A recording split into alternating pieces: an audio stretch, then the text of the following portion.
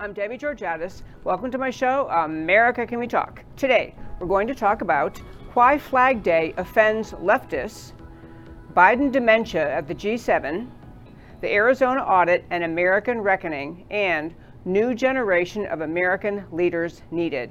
And of course, I'll tell you why these stories matter to you. Stay tuned.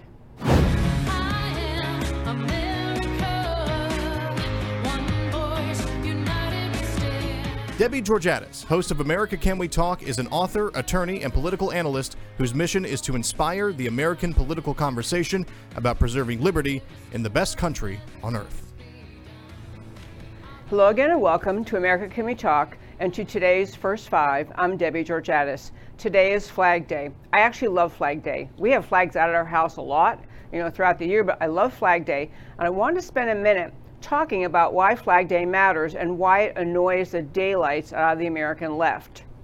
Flags are just like, or similar to, team colors. Like, you go to a game, any kind of game, a high school, college, professional game, you got team colors. It symbolizes who you stand with, who you're rooting for. Obviously, flags are much deeper and more than just team colors, but they are symbolic of who you stand with. Flags are actually, as you likely know, every country in the world has one, and the concept of them is actually really deep and symbolic. Flags are created, flag designs are created to reflect the qualities, the identity, the history, the purpose of nations. And actually of states. Every state has their own flag too. Texas, Lone Star, everyone knows the Texas flag. But flags symbolize things about what the nation is. They symbolize that there is actually a group of citizens, a group of people on this planet Earth who live within a certain geography and have agreed that they are citizens of a country. And the country has an identity, it has a purpose, it has a history, and the flag represents the people of that. It represents the country. And when you pledge allegiance to the flag, which we still do in America, when you pledge allegiance to the U.S. flag, you're pledging allegiance not just to the fabric of the flag, but the symbol, what it stands for, what it says about America. Today happens to be the 244th anniversary of the Continental Congress adoption of the Stars and Stripes of our flag, even though it has changed obviously over the years and had to change most recently again when we added our 50th state, Hawaii. But the flag of America stands for what America is. It does inspire in many people, often from veterans, people who have served America in foreign wars. It symbolizes, yeah, that's what I'm fighting for. Not the symbol, but the very country itself. What this country stands for, what it means, the concept of America's founding, the notion of a country. So back to the 244th anniversary, the flag, the Stars and Stripes, actually got started then in 1777 was the first idea. This is going to symbolize who we are. And it was to symbolize that we have individual states or then colonies, but then states, and one country. It symbolized what we are. It symbolizes the ideas of America's founding, the idea that we in America said, we are not going to be servants to a king. We're not going to be subjects to a royal family. We're going to have representative government. We, the people, choose our government. And we, the people, have rights from God because we were born. The flag actually symbolizes all of that.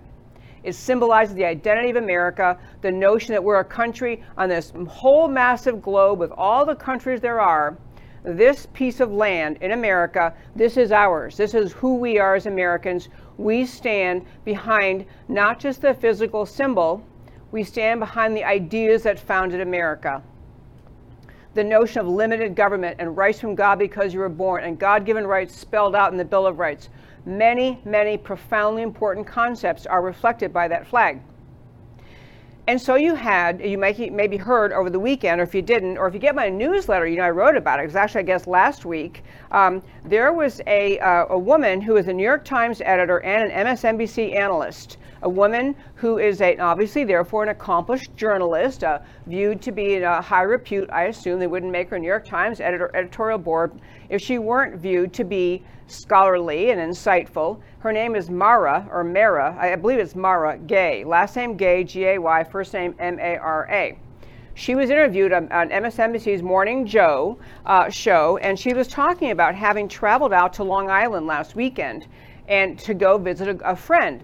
And she was talking about having seen pickup trucks and other vehicles on her weekend away where she was really, really bothered. In fact, she used the words disturbed. She was disturbed by the display of American flags. Dozens of American flags, which is also just disturbing. These are her words. She saw too many, she saw, of course, trucks that had bumper stickers supporting Trump, pickup trucks, and I guess other vehicles that had, as she says, expletives about Joe Biden, probably a lot of them saying, he didn't win, whatever they said.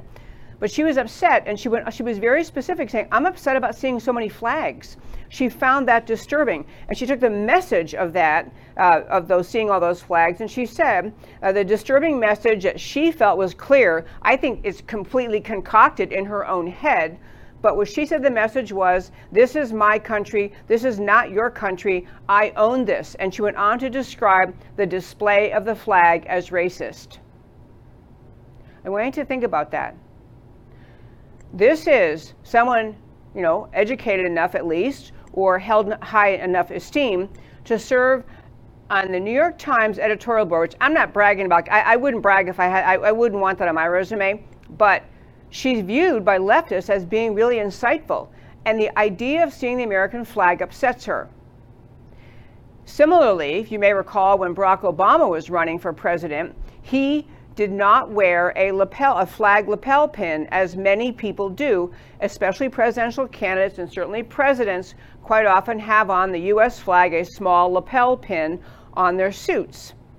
And Barack Obama didn't do that. He got asked about that. Why don't you have a flag pin like everybody else? Why don't you have that? And he made this comment about how, he started wearing a flag pin right after 9/11 because he really wanted to, stand up for America. But he said he was very disturbed during a presidential campaign when he saw the attacks on John Kerry, the Swift boat ads, if you remember the Swift boat attack ads on John Kerry about his ridiculous service in Vietnam, and that was a Swift boat ad campaign. He was so upset by that he stopped wearing the flag.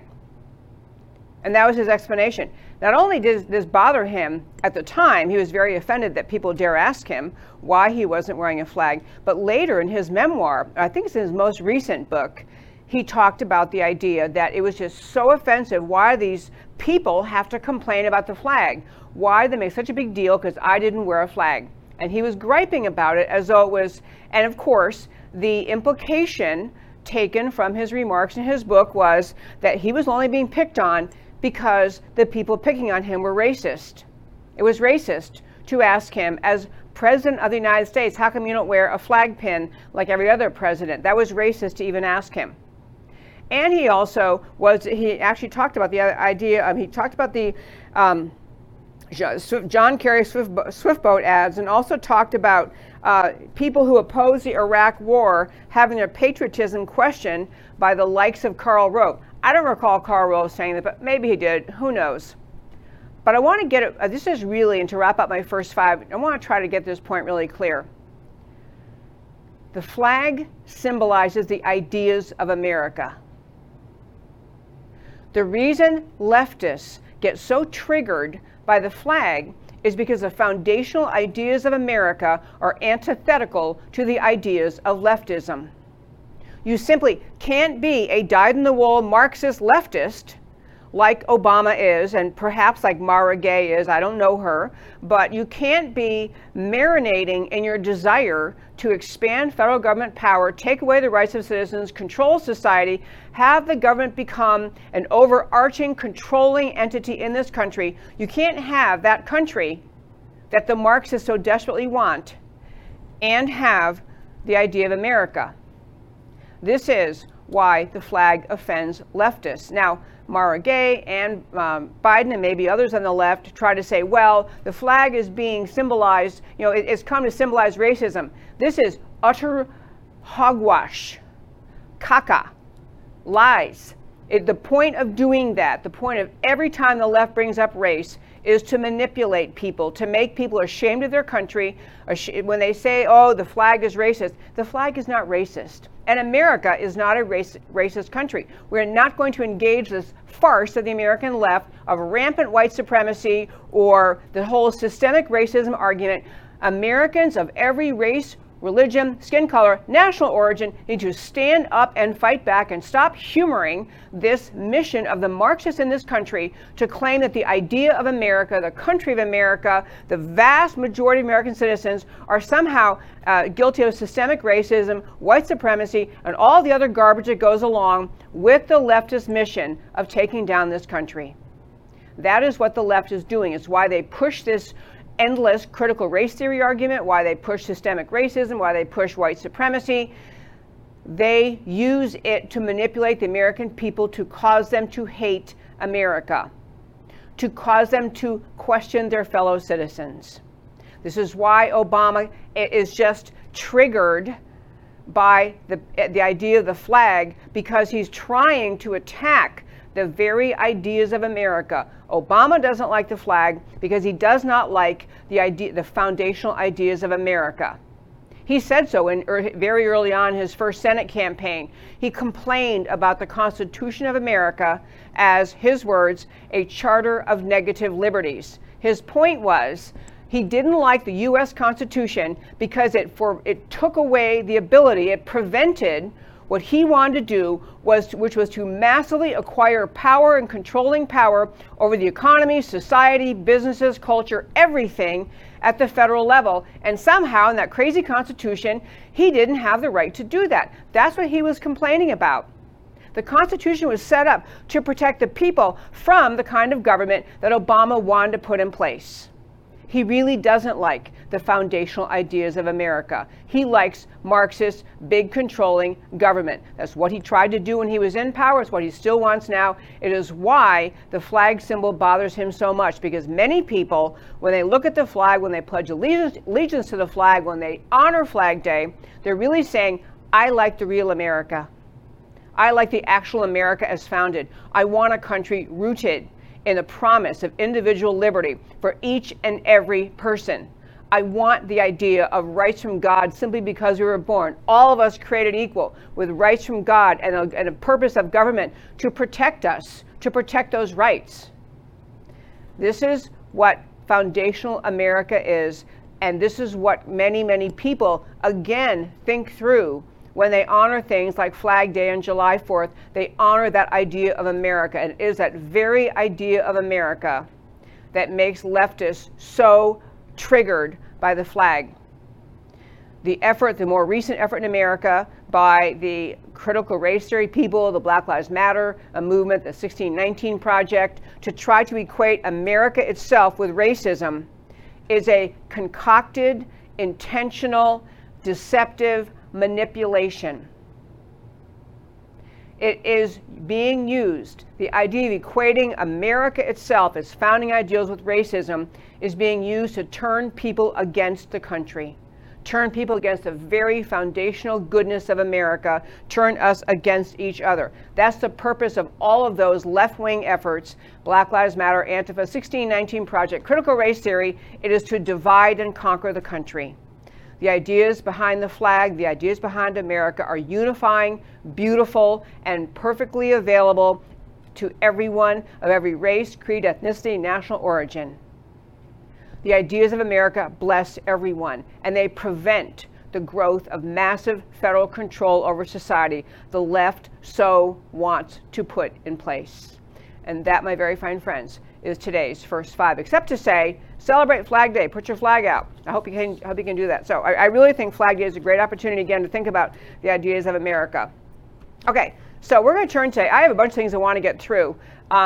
This thing at G-7 is happening right now, you likely know, and because it's been all over the news. And Joe Biden is there representing the U.S. of A. And so I want to play a few clips And I'm doing this for a point, not to make fun of Joe Biden. I've watched senior relatives in my family go through dementia. I do not want to mock dementia. Joe Biden is way down the path of dementia, of losing his faculties, of being unable to function.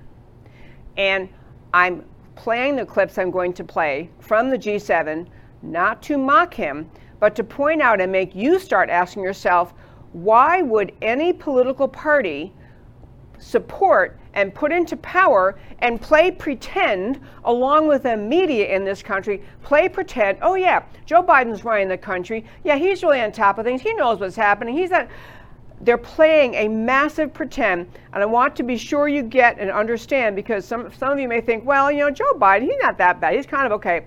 Let me just play a few clips. This is Joe Biden, leader of the free world, at the G7, and I sent Matt a bunch of clips. Matt, the first one is actually, I think, the very first one I sent you, and the language at the top, the tweet is not in English, but it is a picture from G7 when Joe Biden wandered off trying to find the lunchroom that was intended for the actual leaders of the world meeting at G7. Here is Joe Biden. How are your meetings going in Cornwall, Mr. President? How are your meetings going here in Cornwall? Very well. Come on.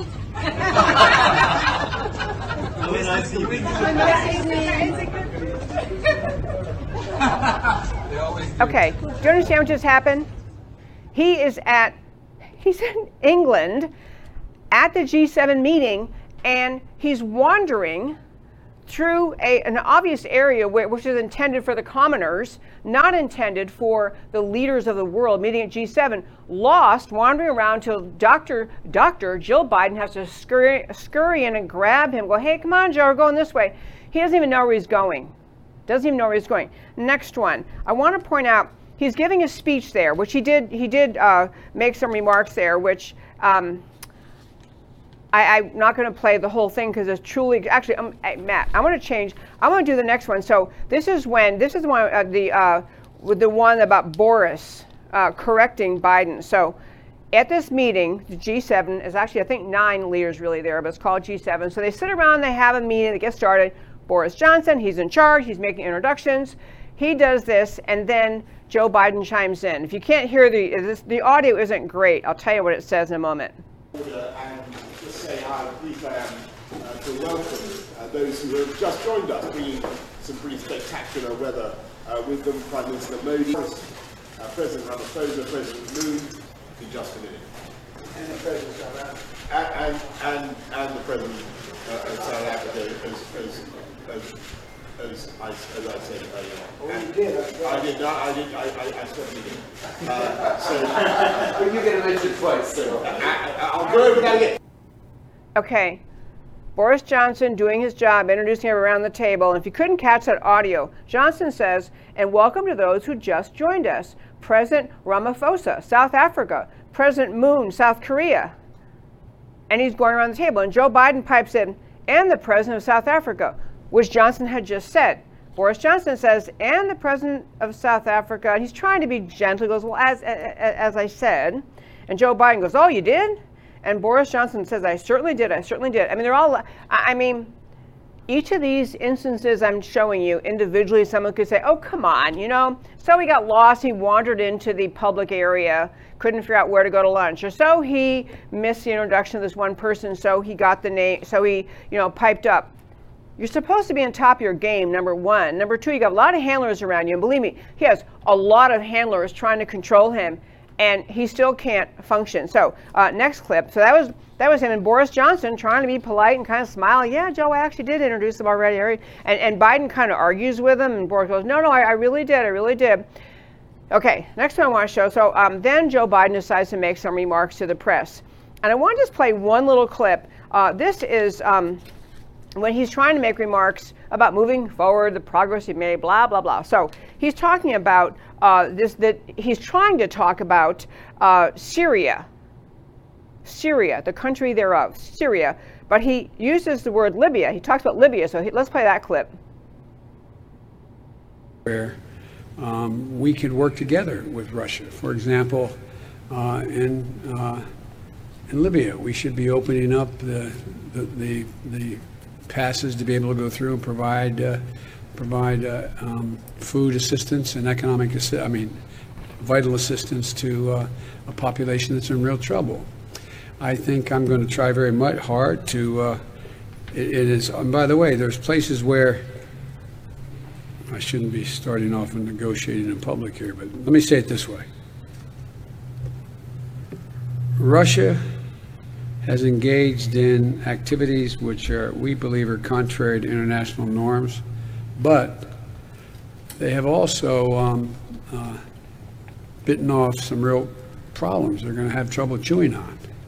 And for example, the rebuilding of Syria, of Libya, they're there.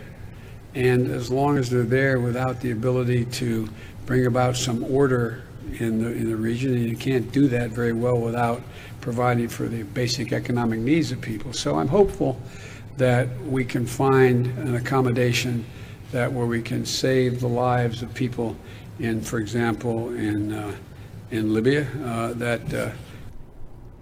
Okay, that's 3 times. He can't keep track of what he's even talking about. And obviously his staff gave him notes, and for whatever reason he doesn't want to do this. By the way, before they went on this trip, the First Lady, Jill Biden had said to someone in the media, "Oh, Joe is so excited. He loves this trip. He's thoroughly prepared. This is his thing. Foreign policy is his forte." Those were her words. Foreign policy is his forte. Can't even keep track. Now, you may be sitting at home thinking, well, I really couldn't keep track of Syria and Libya. I'm going to tell you, if you worked in the White House, if you were the president, if you advised the president, if you wrote things for him, if you helped him, you would know the difference. Maybe you don't, but he's supposed to. Okay, next one is, this is just a short little clip where he's kind of, one thing that people with dementia do, they just kind of say whatever comes in their head. There's no processing, thinking, should I be saying this? So here's what he had to say about getting in trouble with his staff. I'm sorry, I'm going to get in trouble with staff if I don't do this the right way. Jennifer Jacobs, Bloomberg. Okay, he's calling on reporters. And in a previous interview, media opportunity with Joe Biden, I think it was like 6 weeks ago or so, the public became aware that, when any president goes out to address the media, address all the journalists assembled, you get to know the journalists. I mean, the president does, and you would often see President Trump leaving the White House, and on the driveway outside the White House, these became the best press conferences ever. I mean, he would just be walking to Marine One to get in the helicopter, and there'd be a gaggle of reporters hanging around and say, "Hey, Mr. President," and Trump would stop. He knew their names, he knew the issues. There's nobody coaching him. There's no cards in front of him. There's no teleprompter. They say, "Hey, what about the wall? What about the vaccine?" Whatever it was, and he could answer everything because he's mentally alert. Biden has cards in his hands, and he's still has been told by his staff which reporters to call on, because the reporters in turn have been told they have to run their questions by the staff. So these are pretend press conferences. These aren't real press conferences. At least not the kind that President Trump did in the White House as he walked out of the White House toward Marine One. These are completely constructed, concocted, who you're going to call on, pre-cleared questions. And he still gets out there and mumbles, "I'm going to get in trouble with my staff." If he doesn't call on the pre-approved list of reporters, he has to look on his list to tell who he's supposed to call on. And in a previous press conference, someone had a side angle picture taken, and it was actually looked like a notebook you might create for a big conference where you have colored tabs, and colored tabs. They had pictures of the reporter. This is for Biden, so he could handle a press conference. Picture of the reporter, what network they're from or what newspaper, what their name was, and then he would say, "Oh, okay," and he would call on them in order as his staff told him to do. He's clearly got a list there. He still can't handle it. Last thing from G7 was a just plain old weird thing he did toward, as he's asked some question, the tweet, Matt, that I sent you says, "Man, this is bad." When you're having these conversations with European allies who are very concerned about these sanctions, how do you justify that? And what are your plans? 120 days. Give me a break. Need time. Thanks. Okay. He's, if you didn't catch what he said, 120 days, give me a break, need time. He's saying, I've only been president for 120 days. I don't understand your question. I don't know how to handle your question. I can't even figure out what you're talking about. So he gets this weird, husky little whispery voice and says, give me a break. Like, it'd be like a kid in kindergarten saying, I don't know how to write yet. I haven't learned my alphabet or something. I mean, just so asking for an excuse because he's new in the job when he's been in the Senate for like 100 years and he was vice president before that. Anyway, I'm saying all this, as I say, I realize that some of you, of my happy listeners, you may have voted for Biden, or you may have thought, Biden isn't so bad because you didn't like Trump's tweets or something else about Trump. But I'm making the point that he is not mentally cogent. His wife knows this. His staff knows this. The people who interact with him every day, he's not completely gone. I mean, has some cogent moments, but he is the alleged leader of the free world. He represents America at the G7. There was, by the way, at the G7 also, I didn't bother grabbing this clip, but all the leaders are standing there for a picture, for a photograph, and they were all, socially distanced, placed, standing there, getting their picture. And then, they said, okay, we're going this way, folks. They all turned to walk away, and Biden kind of stands there until he's the last one. So he's following all the other leaders of the G7 trotting along behind. And I didn't get that video, but I did send Matt the Wonderful one last picture, which I want to show. This is President Trump at G7 in 2018. Okay, who's in charge in this picture? Raise your hand if you can tell who's in charge in this picture. Okay, I will tell you the answer. The guy sitting down, Trump, he led like a leader. Biden goes to G7, he's stumbling around behind, they're laughing at him, numerous occasions laughing at him, and I think it's terrible and it's cruel. I am not myself laughing at Biden, but I'm asking you to think about who in the world could put him in charge of America. What kind of political party? What kind of wife? Who would do this? And the answer really is that he was viewed by the leftist cabal, desperate for power in this country, still more or less quarterbacked by Obama, a lot of George Soros thrown in there also, but the radical leftist agenda determined to take down America, America the free, America the brave, America of the founding, and Biden was the ticket to get somebody into the White House because the voters did not otherwise like the other choices they had on the Democrat side. So Biden was the default because he looks harmless. He looks like someone's kind of goofy uncle, a little bit bizarre, sniffs women's hair too much, a little too touchy, just the weird stuff, but kind of harmless. And so the Democrat Party decided, and I don't even really it's the Democrat Party, it's the leftist cabal that now runs this country, realized he's the one and he's in. I'll tell you one little danger that emerged from G7, and then we're going to get on to what I want to talk about next, which is the Arizona audit. There's so much to tell you today. I tell you, when I get in here on Mondays, I feel like I need to talk in hyperspeed. You may think I'm already talking in hyperspeed. I can talk even faster, but I want to make sure you understand me. But there's so much to talk about. I want to get the Arizona audit, but one more point about G7. Upon arrival, the world's leaders, including Putin, who clearly realizes that Biden is, mentally struggling, is suffering some form of dementia, and is not cogent, is not able to handle things. There was a proposal that made by Putin to Joe Biden, essentially talking about the idea that America, let's make a deal, America would give up these cyber criminals who are Russian, just give them up to the Russians if the U.S. would agree to do the same. And so it's basically, if we find cyber criminals, if we in America get Russian cyber criminals, don't worry, we'll just give them back to you, and then in turn Russia will give ours back to us. Okay, so Fox News reports it as, if we agree on the extradition of criminals, then Russia will naturally do that, but only if the other side, in this case the United States, agrees to the same and will also extradite corresponding criminals to the Russia Federation. Okay. Russia is not our friend. Russia has cyber criminals all over the place in America. And when they are arrested, we may be able to get information from them. We may be able to understand what they did, why they did it, who's involved, how do we undo it? And so Putin, realizing he's dealing with someone who's not all there, is saying, hey, let's just make a big trade. It won't be such a big deal. And so Biden makes a statement about this proposal by Putin. Said, yeah, I'm open to it. If there's crimes committed against Russia, that in fact people committing those crimes are being harbored in the U.S. Anyway, blah, blah, blah. So he goes on and on. So getting back to the point, this is a deal Putin's proposing.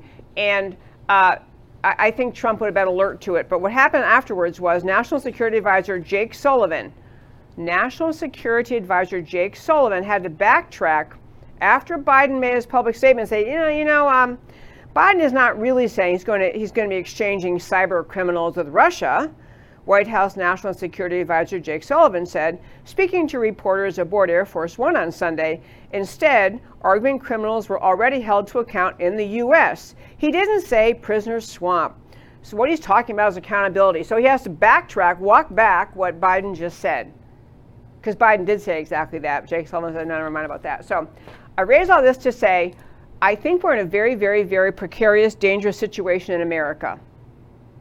Because it's not clear who's running the country. It's certainly not Joe Biden. And I don't even think it's Kamala Harris. I think she'd like to run the country, but I don't think she is. I don't think she's competent for it. I don't think the voters, she never got above 3% in all the polling the Democrats did when she ran.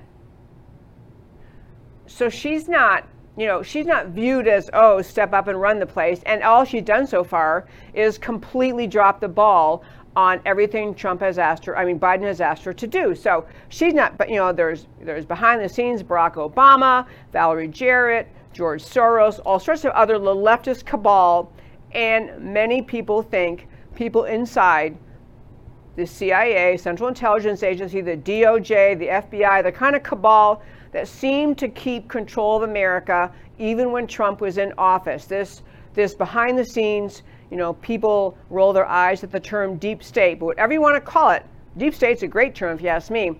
People really pulling all the strings and treating, even when Trump was in office, Trump was kind of a figurehead that had to humor, but they really didn't have to do what he was saying or try to help. With this, those same people are in charge, and Biden is just nowhere to be found mentally. But I want to say about all this that the one reason I wanted to go through that is we are in extremely dangerous times in America.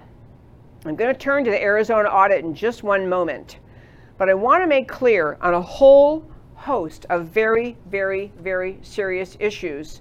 There is not just a growing divide in America, but a growing anxiety, a growing sense of how long are we going to tolerate this? How long are we going to pretend everything is okay? How long are we going to pretend that what is coming out of the Biden administration is really consistent with the freedom of America, the idea of America? And I'll tell you the issues that are really pushing people's buttons. People are concerned about election fraud. And we're going to get to that in a moment more with Arizona. They're concerned about, we've never in America had the notion of COVID passports, vaccine passports, mandatory vaccines in order to be able to fly, work, go anywhere, enter a public building. Very much still in play, even though red states are trying to speak up. We are entering an era where foundational freedom of America, freedom in America, is under attack from our own government. From the leftist government that now seems to be running America. And there are many, many Americans just not going to do this. We're not going to just sit and pretend that an election that was clearly stolen is going to be somehow, we're going to play it out and for 4 years do everything this illegitimate government is wanting us to do. So there's the COVID passports, there's critical race theory, which has gone wild in America, wild in public schools, the military, everywhere else, where the entire unity of America, the only basis for unity of the American citizens, which is the ideas that created America, being pushed to the side, mocked, ridiculed, and maligned by people who say every issue there is, every subject matter, every incident in history, every topic, every facet of American life must be seen through the prism of race, must be discussed through the prism of race, and Many people are wide awake on the conservative side, on the right, saying, I can see what this is doing. This is the impending destruction of America's society and culture. This is the end of any kind of cultural fabric and unity in this country. This is an attempt to divide us, and they won't play along. Similar things, people are asking, how long are we going to tolerate the utter abandonment of the southern border? How long is that? Do we just wait until there's no border left and we just have everybody in Central and South America who wants to come here? In fact, people from the Middle East, wherever they come from, they can all just walk in. I mean, when is the line going to be drawn saying, no, we actually need a border? We're going to wait 4 years? We can't wait 4 years. We cannot wait until 2022. We most certainly cannot wait till 2024 to reinstate a border. We cannot do this. We cannot tolerate a government in Washington that is actually talking about the complete takeover of the election system through their preposterous, outrageous, unconstitutional bill that passed the House, is stalled in the Senate, was H.R. 1 in the House, SB 1 now, or S1, this massive, complete destruction of election integrity in America. That's what the Democrats are trying to push through. We don't have 4 years to wait. We can't let these policies get through and then somehow undo them. There's a great piece out by a great author. Kurt Schlichter has a piece out, Coma Before the Storm. Coma Before the Storm. I urge you to read it. It's linked on our website, americacanwetalk.org, on the homepage, under shows, drop down list of links. Coma Before the Storm. He captures some of these ideas. We're sitting around watching everything in America, just the entire fabric of our country, the notion of having borders, the notion of having elections, the notion of having a military, not eviscerated by social justice warrior garbage. Everything about America is at stake right now. And many of the things that the left is doing to destroy America, we can't wait until 2 years and 4 years from now before those things we put a lid on it, before we stop it. So I want to urge you to read that. Now I want to talk the Arizona ballots and what's happening in Arizona. So they're obviously having this recount in Arizona. If you're a member of America Can We Talk, you heard the interview 3 weeks ago, I think it was, with Dr. Kelly Ward. She's a chairman of the Arizona GP. She is not personally involved in the recount, but she's certainly very familiar with the recount. What's happening in Arizona is basically Maricopa County, the most populous county in Arizona. There's now an audit going on, a hand audit, a hand recount of all the votes in Maricopa County, because there's great suspicion that there was massive fraud in that election and that actually Trump won. I mean, it's recorded. I think it was like 11,000 votes they claim that Biden won Arizona. But what I want to get at in this segment is the Arizona audit and then what's going to flow from that. So the audit's still ongoing. You had now, other states have sent people to review the audit, to look at the audit and see what what is being done. And so we now are up to 13 states. 13 states have sent people to review the audit and just understand, how do you do this really good, high quality, high integrity audit? Because what the left in this country, the left in the form of the Democrats in Arizona, the Department of Justice in Washington, media that just piles on all day, every day with how absurd it is that anyone's even talking about recounts. The election is over, and in Arizona, they just keep counting. So other states, now 13 of them, have sent in people to review how you do this kind of audit, because as everyone with a pulse knows, there is massive concern in America over election fraud, over whether or not the outcome of the 2020 election was legitimate, and many people believing it was not. We've talked many times in the show about the way, the variety of ways in which election fraud occurred in 2020, the massive mailing out of unsolicited mail-in ballots. We have testimony in several of the swing states by people who say, I sat there, I was there when I'm watching the election judge run the same ballots through the machines over and over. We have people testifying these allegedly mail-in ballots that came in pristine, no folds, just like they came out of a Xerox machine. There's something wrong here. And so, but you have an area, and then you have also the electronic election fraud we talked about many times on this show. There's so many ways, tactics by which election fraud seems to have occurred in 2020.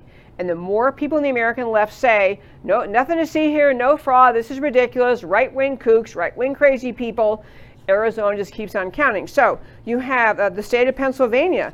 Senator Doug Mastriani, a Republican, visited, told a reporter he wants an Arizona-style audit in his own state. Pennsylvania wanted that. Alaska, State Representative David Eastman of Wasilla visited June 8th. And the actual Republican Party apparently funded the trip. He's reviewing how you do this. Wisconsin, Missouri, Georgia. I want to tell you all the states. Wisconsin, Colorado, Michigan, Alabama, Tennessee, Utah, Virginia, and then we're back to Arizona. I want to make clear the reason all of these states are sending people to review the Arizona audit is because the American people smell a rat. They actually don't believe the outcome as reported in the 2020 elections. And they, at the very least, want to have a recount in this, because this will change everything. Maricopa County, most populous county, Arizona, it'll change everything. And so that's where this is. And we don't have the outcome yet. And if you heard Kelly Ward's interview on my show, she said, whatever the outcome is, we'll take it. We want the hand recount. And I got to tell you, the left is getting nervous. And the reason I say that is the U.S. Department of Justice has announced, under the Attorney General Merrick Garland, that they are kind of in their heads auditing the audit. They are watching what is happening in Arizona, and they're essentially talking. They may be sending somebody in to audit the audit. And they are, one particular issue I want to quickly share with you that they raised is, one thing they're doing in Arizona is, they have great concerns in Arizona that people voted who just found somebody else's voter registration, realized, Joe Blow over here, he's registered, he never votes, so I'll go in and vote in his name. That's what they're concerned about. In fact, I had friends during the post-election period prior to January 20th who were working with the Arizona Republican Party and going around knocking on doors. And friends who told me this personally, they knock on door, hi, I'm working in the election department, and I see that you have 3 voters in this household who voted in the Arizona presidential election. Is that accurate? And getting answers like, no one in this house, we don't vote, we never vote. I mean, I'm out of registered years ago, but we don't vote. Answers like that over and over and over. So part of what the Arizona Republican Party wanted to do is say, in addition to all this counting, we want to canvass, which means go door to door and say, hey, by the way, we're with the election department, this shows that, you voted that, or, whatever, Sam Smith lives at this residence and he voted, is that accurate? Because they also found in previous canvassing that there were people who were registered addresses, first of all, that didn't exist, there was no residence at the address given, or people had a name and an address, but when you go to that address, they've never heard of that person, and that person voted from that address. So a lot of things went wrong in Arizona, but the Department of Justice is saying that Arizona's interest in canvassing and doing the knocking on doors and saying, hey, Sam Smith lives here, just confirming, did you vote in this election?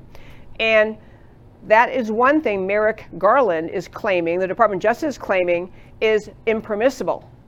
That it is a violation, it's intimidation of a voter, because you might make them nervous if you knock on their door and say, hey, we're doing a little follow-up, did you vote? And so the whole intimidation argument, which is hogwash, this is a hogwash factor out the wazoo, but they claim, oh yeah, people might be upset if you knock on the door. Well, yeah, you know what? They're going to be upset if you knock on the door. And the truth is, no one who voted from that residence actually lives there, or no one from that house voted at all. Yeah, they might be upset. But this Merrick Garland has found a hook, an excuse to argue that this may be a violation of federal election law because it may constitute intimidating voters. So for now, Arizona stepped back and said, okay, if you're not going to let us, we won't do that for now. I'm not sure they will not follow up on it again sometime, but they won't do it right now. But I want to just share with you something because Merrick Garland and the DOJ is now talking about, maybe sending people down to Arizona to audit this audit. And he's talking about is he can get people inside the place where they're recounting. And be really clear, if you heard Kelly Ward in my show, she said, we have representatives of both parties. We have doing the recounting and watching the recount. Not like some Democrat states set it up where you had to watch, from half a mile away where you couldn't see anything. You can see the audit, and it's all on camera. It's all on camera. There's no funny business going on. And I'm sure Merrick Garland knows this, but the Democrats are getting nervous about the idea that suppose Arizona emerges and says, hey, you know what? As it turns out, Trump won handily, easily, not close. And then you have the 13 other states that have visited, and they're going to start looking and saying, actually, as we look at our numbers, they don't seem right either. We're not too sure about this. So, and then, the dominoes begin. Now, it may emerge. I'll be the first to tell you here. It may emerge after it's all said and done. Arizona says, you know what? The results, we are confirming the results. Biden won by 11,000 votes or whatever it was. That could be the answer. And I would live with that answer. And Kelly Ward would live with that answer. But I won't live with the answer that leftists get to intimidate people trying to do an actual recount. And you should ask yourself why. Why would any Democrat official try to stop a recount, especially, as I say, when they're members of both parties doing the recounting and standing there in the recount center watching? Merrick Garland is nervous. And I'll tell you something, there was a great line, just leading to my last point about on the show today. So Merrick Garland's talking about, we might have to send somebody down there. I mean, you guys can't just go, recounting. We may have to send somebody down, blah, blah, blah. Okay, so there was a woman who was a state senator, whose name, I shall tell you, is Wendy, I think. Yeah, Wendy Rogers, an Arizona state senator, who put out a statement in response to Merrick Garland. She goes, you will not touch Arizona ballots or machines unless you want to spend time in an Arizona prison. Maybe you should focus on stopping terrorism. The Justice Department is one of the most corrupt institutions in the USA. And herein lies the problem, my friends. Literally millions of Americans have lost faith in the election system, in the Department of Justice, in the FBI, and the CIA because of their conduct. Maybe even before Trump, but certainly the 4 years that Trump was in office. What they pulled, the shenanigans they pulled, the wrongdoing that was committed right out in front of people's faces, the American people don't have faith anymore in those entities. And the idea, I love the spunk of this lady saying, you know what? You're not going to touch a ballot in Arizona.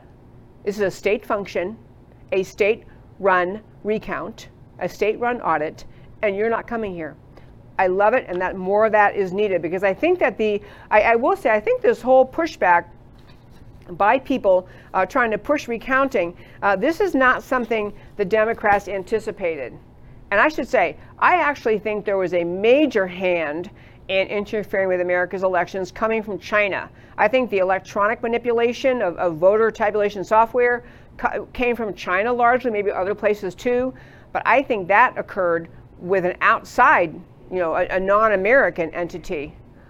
But I think those that benefited, and for those who participated in the massive unsolicited, fraudulent mailing out of unsolicited mail-in ballots, those people and the people who thought they were just going to shut down discussion, shut down the count, announce we have the winner, it's Joe Biden, I think they never anticipated that people would push back. And there's something about leftism I want to say here before I get to my last topic. I am going to briefly touch on this new generation of American leaders. It's my last topic, but I want to say something about leaders and what is needed. In many ways, we're watching in America a very dangerous leftist cabal in charge of the country and doing everything they can to fundamentally, in Obama's words, fundamentally and permanently transform America.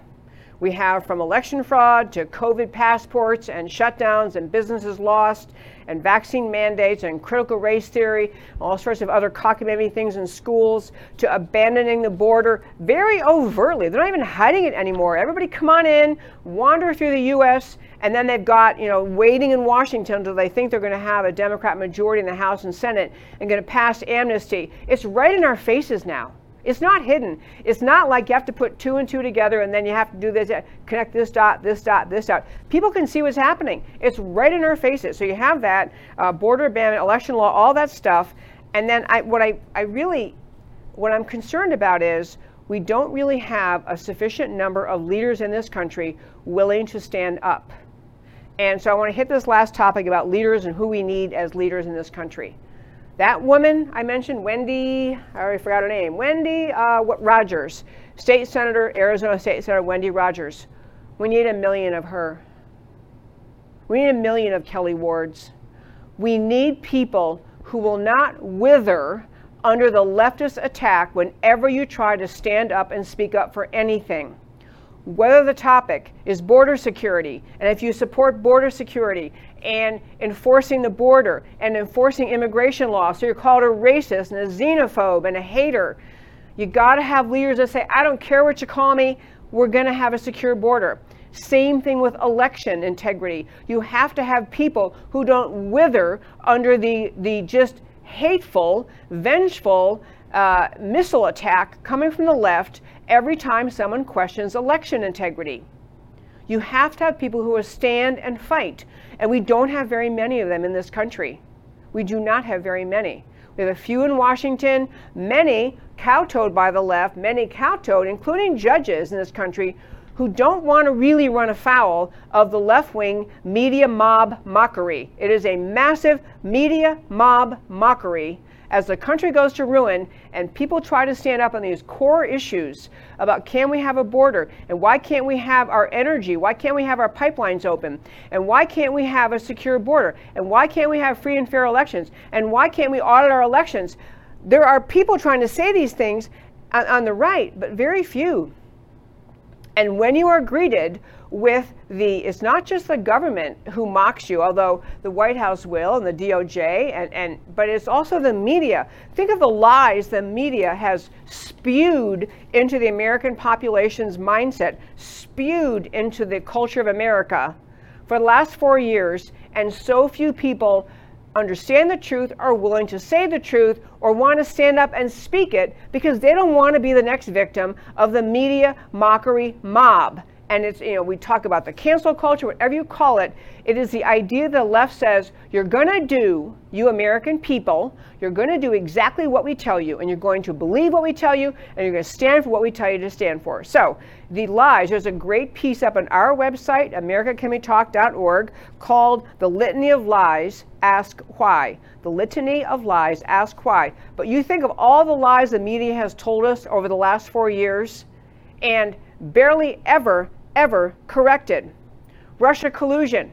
No such thing ever occurred, but Trump-Russia collusion filled headlines for 3.5 years. The final report by Mueller and everybody involved in the investigation, after millions of hours and millions of dollars, there was no collusion. In fact, the only thing that was anything involving Russia and an American presidential candidate was Hillary Clinton, whose team cooked up the Russian dossier that kicked off the whole garbage attack on Trump. That the media is not interested in reporting. But the media planted that lie. It filled the hearts and minds and headlines of America. And no equivalent retraction, correction, or apology. Same thing with the very fine people comment by President Trump, who made the comment that very fine people on both sides of the argument existed about whether or not to take down statues of Civil War leaders from the South. Very fine people, he said, support keeping the statues. Very fine people support taking the statues down. That got twisted into him allegedly having said there are very fine people who are racial segregationists, which he did not say, which he denounced over and over. He corrected, but the media, and Joe Biden ran on this lie, and the media never corrected him, never. So the media lies are so massive. So you have The Russia collusion, the very fine people. Ukraine impeachment, I'm running out of time, so I can't go into the details here, but a complete concoction that Trump did anything impeachable. The Russian bounty story, complete hogwash. Trump's comments about soldiers in Normandy, he said nothing like what the media claimed he said. Every single person there said that never happened. He never said that. He never said anything like that. The media, they got an idea. They had something to attack Trump with, and they went with it. They did not care what was true.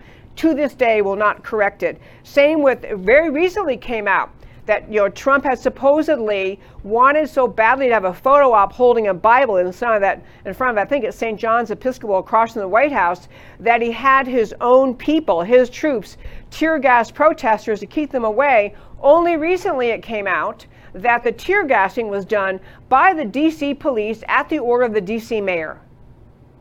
But do you see an apology of that story? Anywhere in the media? The get Trump, kill Trump, attack Trump crowd saw that as an opportunity to inspire people to hate Trump. They printed a lie, and even when the truth is now known, will not go back to it. You can go on. Hydroxychloroquine and COVID.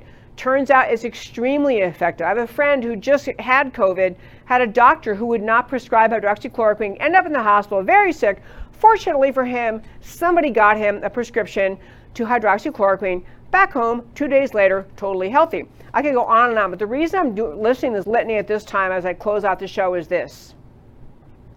The media has lied to you about dozens and dozens of significant issues facing America. Dozens and dozens. And now we have a genuinely mentally deficient president. I'm not talking about his policies, what he believes in. I'm talking about his mental faculties. And the media looks you in the eye every day, smiles and nods. Oh yeah, Joe, most popular president ever. Most votes ever in American history. 79% approval rating. I mean, they just look at you and they lie. And I'm telling you this because I want to inspire you as we move forward, dealing with whatever the outcome will be of the Arizona audit, whatever the outcome will be of all the other states that are probably going to start looking at things again, assuming the Arizona audit comes out the way it appears it will, which is that Trump won the state and the votes were, there's many, many things wrong with the votes, duplicate ballots and other things. The media is going to go wild. Mocking, ridiculing, attacking, trying to, cancel and eviscerate anyone who stands up and says, no, we still need to go forward and figure out what the election outcome was in 2020. We still need to understand what really happened. We still need, to the extent possible, to expose the wrongdoers. We need to prosecute the wrongdoers. We need to have an America where people trust the election system. That message is going to be the message of those who are looking for election integrity. The media, after the litany I just gave you, the list I just gave you, I really urge you, whatever you read and what the drumbeat starts to be out of the media on election integrity, on critical race theory, and what's happening on the border, understand they lie, and it's not just because they happen to be liars. They lie because they have an agenda. The media are filled with radical leftists, just as leftist or more leftist than Obama was, than Kamala Harris is, than many of the radical leftists in this country. The media is filled with those people. They report on stories with an agenda to get to the result they want to get to. It's incumbent on intelligent patriots to read truth, to find truth, to not get sucked into the latest media, concoction they come up with, but instead to insist on finding and understanding and then spreading truth. That's what my show does every day. I'm all about, as I always end up saying, truth about America. At the close of every show, I tell you why the stories we talked about today matter to you. So we start our show today on why Flag Day offends leftists. The American flag is not Democrat or Republican. It is American. Lovers of the flag are lovers of America, lovers of the land of the free and the home of the brave. They are comprised of every race, ethnicity, gender, socioeconomic background, skin color, national origin, and among the strongest lovers of the flag are those not born under it, but who came to it after living and leaving where men and women are not free. The simple truth, those offended by the flag, Obama, Mara Gay, they don't like America as founded. Fly the American flag at your home, wherever that home is, proudly. And on Biden's dementia at G7, the legacy media's contempt for the American people has never been more vivid. Joe Biden is embarrassingly, transparently senile, and everyone watching the videos sees it and knows it. Yet the legacy media will not report what is obvious.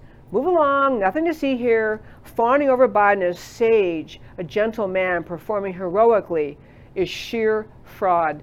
Biden is occupying the office of the presidency. He is not executing its duties. America's national security is profoundly at risk so long as Biden continues to occupy the office of president.